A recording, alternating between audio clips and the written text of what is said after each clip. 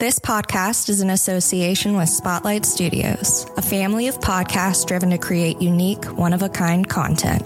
If you have any interest in learning more, please visit spotlightstudiospodcast.com. Hey everybody, welcome to the Green Room, our deeper dive into everything movies have in store for us. And today we're going a little bit deeper into American Psycho. 3, 2, 1. The limelight. I don't even ever want to read the book American Psycho just because of how different it is than this movie. The book and this movie are two different things. They have the same title with decent comparisons between the two, but what Mary Harron and Guinevere Turner, what they chose to do is they took out the smut and the hinted misogyny, men versus women in that same sense. The book was just almost disgusting. Like, he literally kills a little kid at the zoo, and they did not want to have to keep that in there. They can show a type of violence and a type of fear that Patrick Bateman has without having gore behind it. Being directed by a woman and rewritten by a woman makes it such a unique aspect, such a unique look. It's interesting that she put a flag on this movie.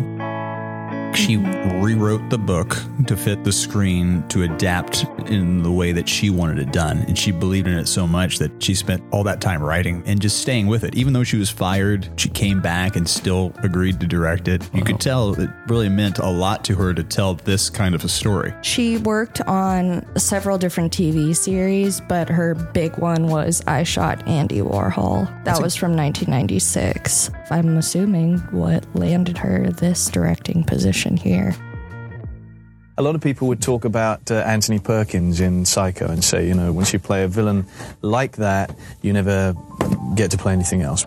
When you think American Psycho, you think of Christian Bale. 100%. Definitely. Christian Bale took this role and made it his own. If it wasn't for him, you might not even really remember too much about it. Just some fantastic choices that both by direction and by Christian Bale that just together meld so well. We talk about who could have done it. It was only Christian. It really was only Christian who could have done it. So. And the director knew that. She said she's not going to direct this movie without him. It shows why. They were on the same wavelength. She knew he was a little fucking freak. Mm-hmm. She needed it. She needed it for this movie. She knew it. She needed it. I could never really view him just as a villain because you laugh at him, you know, never with him at all. So I was never really concerned and didn't take any of those career suicide threats seriously. In fact, it sort of, you on. Yeah. Exactly. It sort of was exciting. The process and how this got put together. And the author said something really interesting while responding to, did these things happen? Did they not happen? He said, in a book, you can be way more ambiguous with these things. When you see something visually, it's truth. And so in a film, you have such a hard time building that ambiguity and did he, didn't he?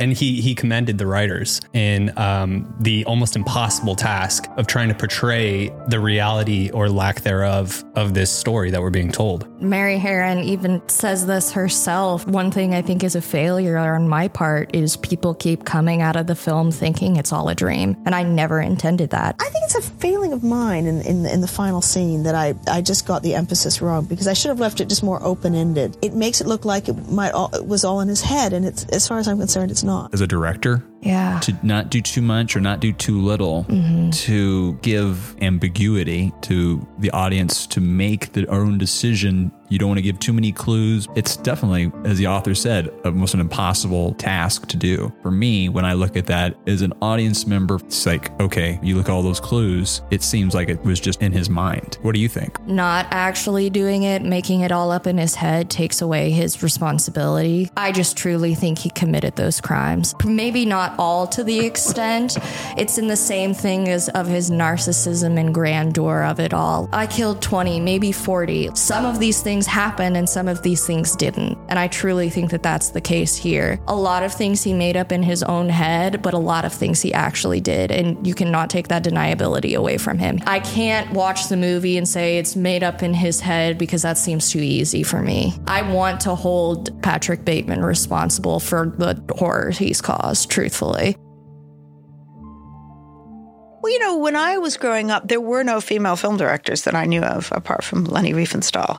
So it just never occurred to me that I could be a director. And I thought I was so embarrassed that anybody thought that I could make a film one day. It's like, no, of course I couldn't make films. Bringing it back to the director, Mary Harron, she brought the sensitivity out into it. Absolutely, she did. And she found the comedy within that really heinous book and made it really a beautiful art piece. You know, as I was on a lot of shoots, and it took me ages to get the chance, 5 years to get the chance to direct. And then I realized, actually, you just have to know what you want. The director is the conductor of the orchestra, and everyone else has the expertise, and you have to control the tone and the picture and the overall sort of vision of it.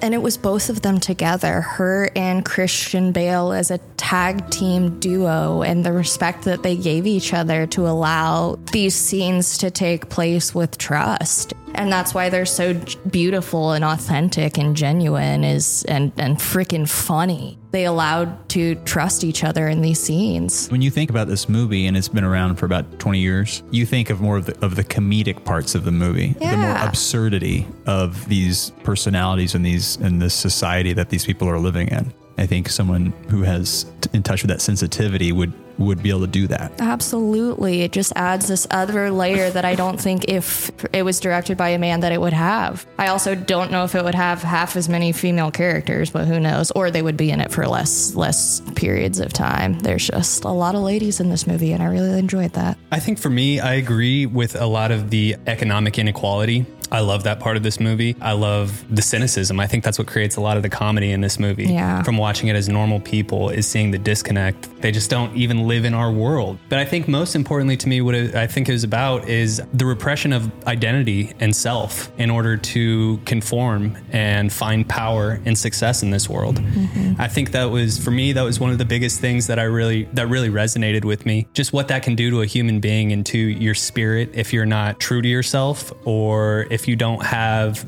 that love and that sense of identity and pride in yourself. I think really the toxicity in that environment that he had not only put himself in, but excelled in, is really what killed and was cancerous to his soul, brought him to doing these unspeakable acts, or to even think that way, whether we're saying if he did them or not. So yeah, I think for me, it's really a repression of self and just a destruction of identity and what that can do to the human psyche. At its core, this is a cynical black comedy. I don't think that it's been done to this extent or as well since American Psycho. Yeah. The introduction to the genre, essentially, and honestly, kind of the peak of the mountain when it comes to it. The way this movie will make you laugh and shiver in horror minute to minute, it's really incredible. It's really an incredible thing that they achieved with this one.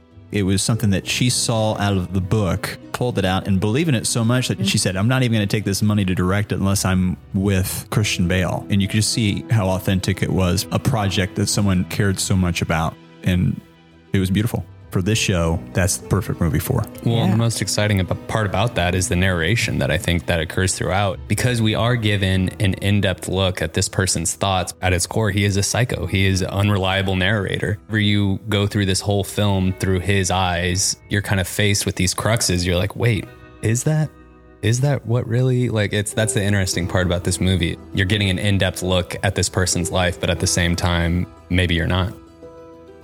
What do you like about Patrick Bateman? What do I like? Yeah.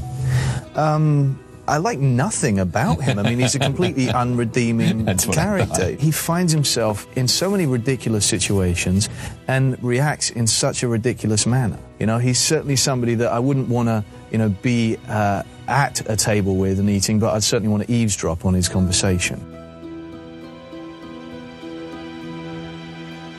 Spotlight. All of our resources will be found in the show notes or on the website. Please check them out if you have any questions.